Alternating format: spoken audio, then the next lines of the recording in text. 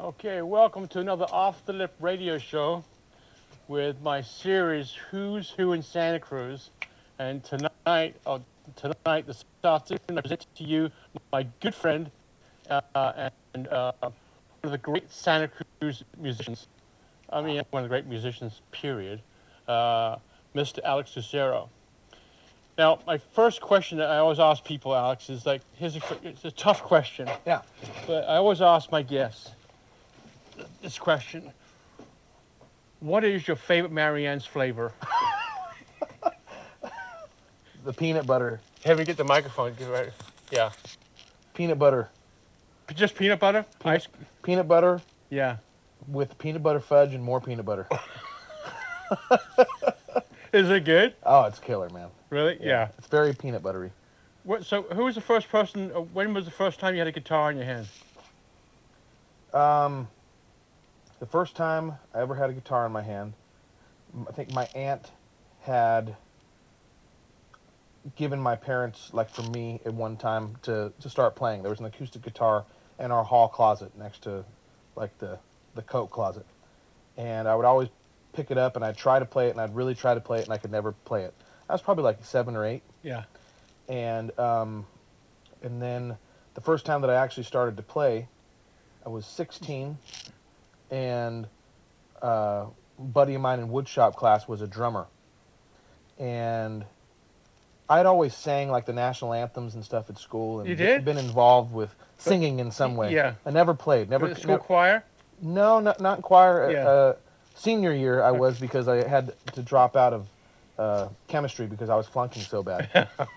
But You did. but no, They not didn't want to set the school on fire. No. They stuck you in the... exactly. Right. So I went to jazz choir for the last year or something like that. And, Yeah.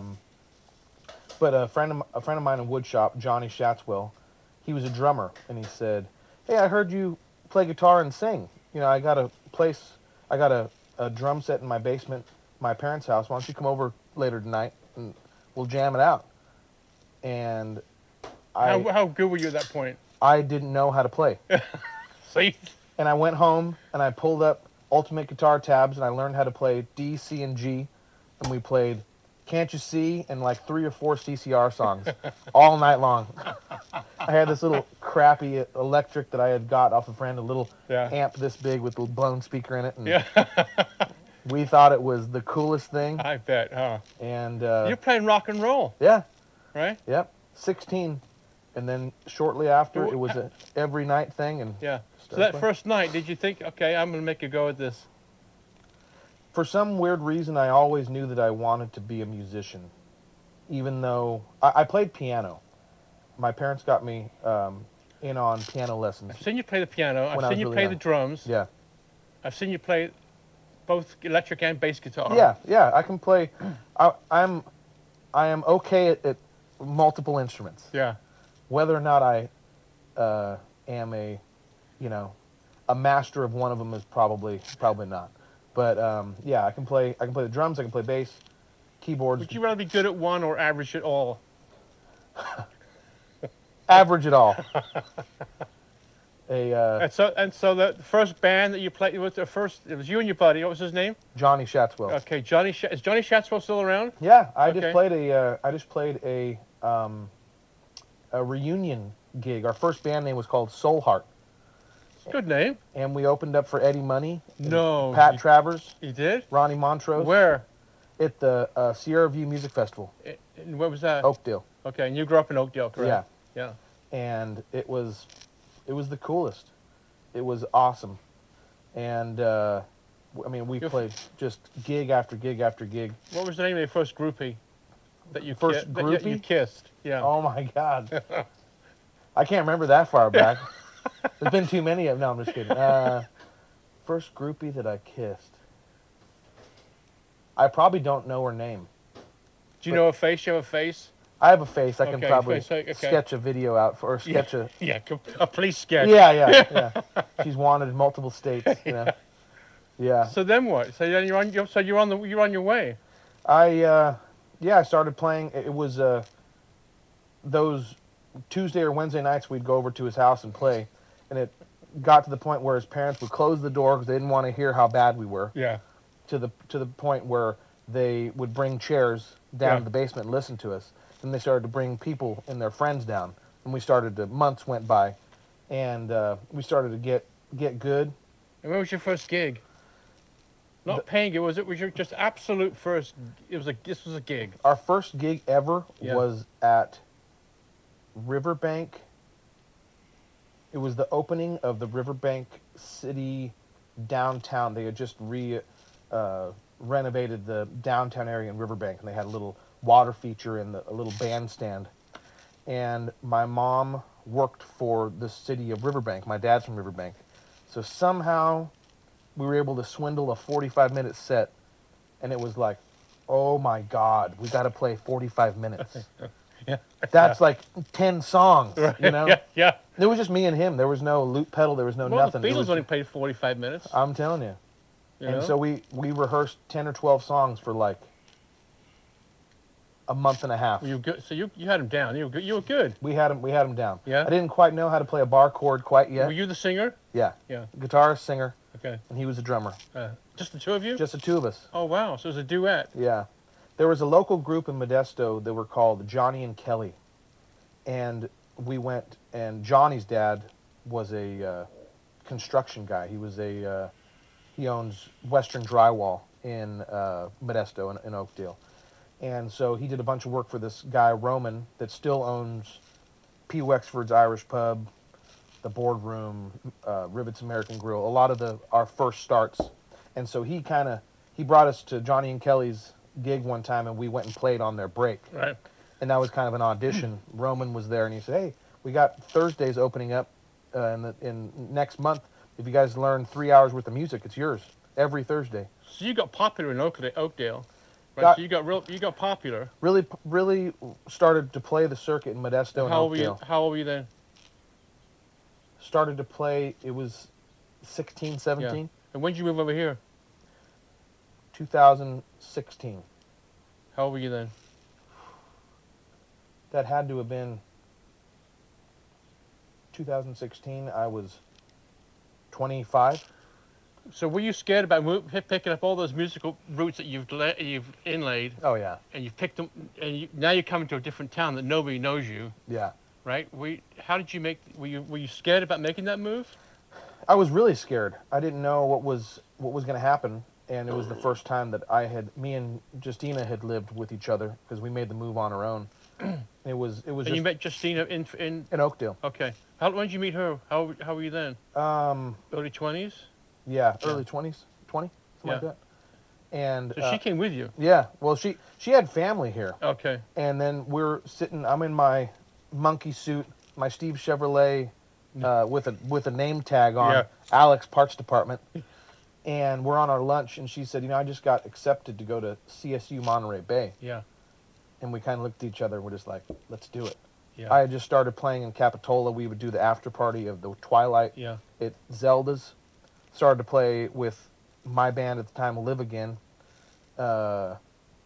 when it was the Fog Bank, when Sandbar was the Fog Bank. Yeah.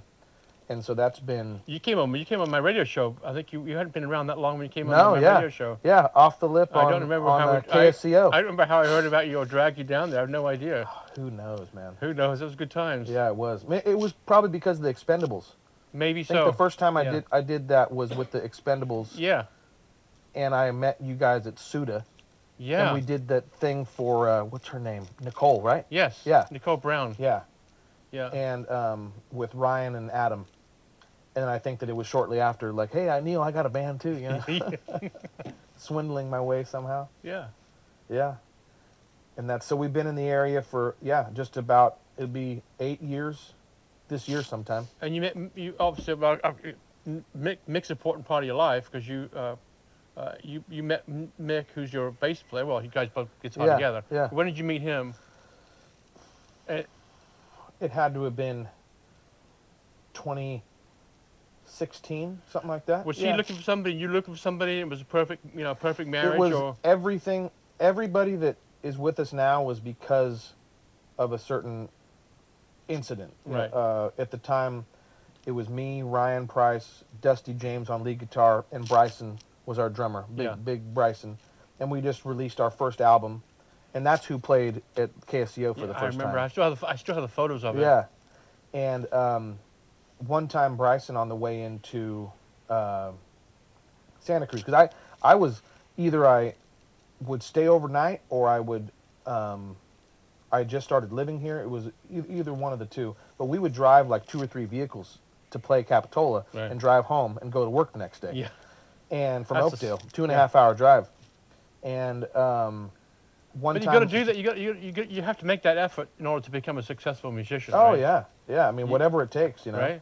I knew this is where I wanted to be, and but Bryson got into it. So you did know that you knew this is where you wanted to be rather than back in Oakdale. Oh yeah. It was just that I loved Oakdale. I still do. I'm playing there this weekend. Yeah. I love all the people there, but it's not between the Central Valley, Oakdale, Modesto. There's not enough places to be a full-time musician successfully. You have a great following here. Yeah. People come see you every time you play. They come see you. You have that same following back in Oakdale? I would like to say yes. Yeah. In the in the least boastful way. I would like to say every time I just did a solo gig at Dying Breed Brewery, there's 400 or 500 people there. Yeah. You know, and I don't play as often over there, so when I do, it's kind of a special thing. You know, it's nice to go home and do a little homecoming. Dad come watch? Oh yeah. Yeah. He's got a front row seat. Oh yeah, for sure. Do you have in the back of your mind, as a hard question, but your top three gigs that you've done? Oh my God. Do you have a top 3? Yeah, for sure. I would say probably the top was it wasn't necessarily the gig and what I played, because I was only allowed to bring just me. It wasn't the band.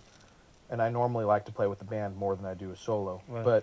But the opportunity to play the show with Shaka Khan and Michael McDonald at Mountain Winery, that was pretty insane. Yeah. And the whole band came. They were in the audience, like wanting to play. Yeah, you know, and for sure. I was able to get everybody tickets, and it was so much fun. But I don't know. I mean, some of the top over here was probably the first time we ever played Twilight concert. Yeah. Because that was a whole nother caliber, you know. And I mean, the Rooftop's got to make at least the top 10. The Rooftop makes it 2 times. Yeah, for sure. Yeah. And that was a good event. Oh yeah, for sure. Probably honestly, it wasn't any one single gig, but the tour we just did in Ireland and the East Coast of the United States. Yeah. Those 15 shows we did in a matter of like 3 weeks, that was pretty special. When you go to Ireland, or is your audience much the same? I mean, I had been over there a couple times, dropped CDs off, done some marketing on Instagram and stuff, and tried to build up as much of the audience as we could. But we definitely did some shows that weren't wall to wall sold out. You know. And why did you choose Ireland rather than let's go to London? You know, where the people are and the clubs are, or other cities, Manchester, Birmingham. Yeah. Why did you go to? I reached out to, just in Ireland, probably about 120 venues. Yeah. I reached out to probably the same amount in Greater London, Birmingham, Liverpool, and I reached out to probably close to 300 venues total. Wow. And I had 15 get back to me, and it was the 15 that we did. Yeah, cool. And we had one gig that was booked, 2 gigs that were booked in London, and one was an Irish pub, another one was called like the Basement or something like that. Yeah. And we found out that to rent a car and to rent gear, you had to obtain 2 different permits to drive into the city of London where they were located. Right. And so it was going to cost a lot of money. Yeah, and the amount of money that we would be able to spend, it was like, I would just stay and have a couple beers in Ireland, have a day off, and it was. But we're going to go there hopefully this year, but we'll see. So what I've seen over the years is you've gone from a cover band, doing a lot of cover songs, 95%, to now swinging the other way to playing mostly your own music. Yeah. And you throw an occasional cover song in there. Yep. And then where does your ideas come from for writing a song? From all the covers that we play. Yeah. Yeah. A lot of it's done just right there at the card table. I mean, just getting creative and having a beer, having some, you know, Yeah. and just getting creative, having a good partner is Yeah. another thing to bounce ideas off of and see if something's working or not. You know? Do you set time for that? Okay, it's more, or I definitely have in the past. yeah, Set time, and weirdly, the time that I set to do so is normally 9 times out of 10 the least productive. yeah, Normally, it's the times where I'm in a hurry and I have a bunch of things on my mind, and I'll get a melody in my head, and I'll get the guitar, and then I'll write a song in 10 minutes. yeah. It's unprovoked, you know. Yeah, It's not planned. yeah, And like, Don't Look Back, and some of the ones that are on the Same Moon, all those ones were kind of from when we got married and our honeymoon in Ireland and stuff, you know. yeah. Just bouncing around and a lot of things going on, and crazy family things going on, and just... See, when you get to my age, you got to write that shit down immediately, because you forget it. I know. Right? Thank God for voice memos on the phone, because right? I would have forgotten so much of it, you know. But how much time do you think you spend, promoting yourself, calling Ireland, being on the phone, being on the computer? How much time do you spend? Way more time probably doing that than you are gigging and doing a show, right? Oh, for sure. The show is like the strawberry, the strawberry on the top. You know? Yeah. I mean, I would say at least 5 or 6 days a week, maybe even every single day. Yeah. I get up, I put the coffee on, put the kettle on, and I'll turn on the computer and I'll answer emails, and I'll reach out to new venues, or I'll do a promotion, or I'll release our album on Spotify, and get a hold of the album artwork. It's a full-time job, you know. Making a living, when you were 16 years old, one of your things was, I want to make a living in a band. Yeah. You've accomplished that, right? It'll be 9 years this September that I'll be a full-time musician. Yeah. Enjoying yourself? Never thought that it would. I always wanted to. I never knew what it would look like, really. But yeah, I mean, this is it. Yeah. If this is all that ever came of my music, I would die a happy man. Yeah. But I want more, obviously. Yeah. And do you take a break? You ever like, what, I got to shut this down for a little bit, or is it you're always going to keep ahead of the game and keep going and going and going and going and going, or do you take time to recharge your batteries? I do, definitely. Yeah? I'll take some time to recharge batteries. I would say 3 or 4 times a year. Okay. We'll go do a trip for a week or 2 weeks or something. Yeah. But normally what ends up happening is it because it's not just a job, it's a passion. Normally on those times, I'll get an idea, and this is what I got to do. Right. And that'll be because I'm taking time to just have some R&R and to have some time of downtime. Yeah. That's when I'm able, capacity-wise, to take some time and to figure out what I actually need to do, rather than getting caught in the grind and playing and playing and playing and playing. I want to thank you for all the people in Santa Cruz County who've enjoyed coming to see you play. I love it. I'll stick around as long as I should do. But, but for all the people that you play and made happy, and a lot of people online, I think, watch online and they get to see you. Especially the whole thing we were doing during COVID. People saw you for the first time, and I want to thank you. Oh yeah. So my last question is that when you're sitting, you got a front row seat with a peanut butter ice cream with the peanut butter topping, and the chocolate topping. Yeah. So you got the seat and you got the peanut butter. Which top 3 bands or musicians, dead or alive, would you want to be watching? Ooh. Marvin Gaye. I knew you were gonna. Number 1. Yeah, Marvin, right? Marvin Gaye, and then I would love to have seen the Allman Brothers in their prime, 1971. And where they live. Yeah. Oh yeah. Right. Fillmore East. Yeah. Live at the Fillmore East, Allman Brothers, 100%. And I don't know. It's tough. Number 3. Number 3. Number 3. Ooh. Damn. I know it's tough, huh? Probably. I would say Jimi Hendrix, just because he died so young, and I'm a huge fan. That's not my favorite music of all time, but just because I have my peanut butter ice cream, and it's that good. Could you imagine that, just Jimi Hendrix? with your peanut butter ice cream. Just like the Oh, yeah. Monterey Pop when he lit his guitar on fire. I wish I could have been a fly on the wall, you know? Oh, my God. Thanks, buddy. Yeah, thank you, dude. You're very Appreciate welcome. it. Thank you. Thank you Thanks, so much. guys. Neil, you're the best. Oh, Boom.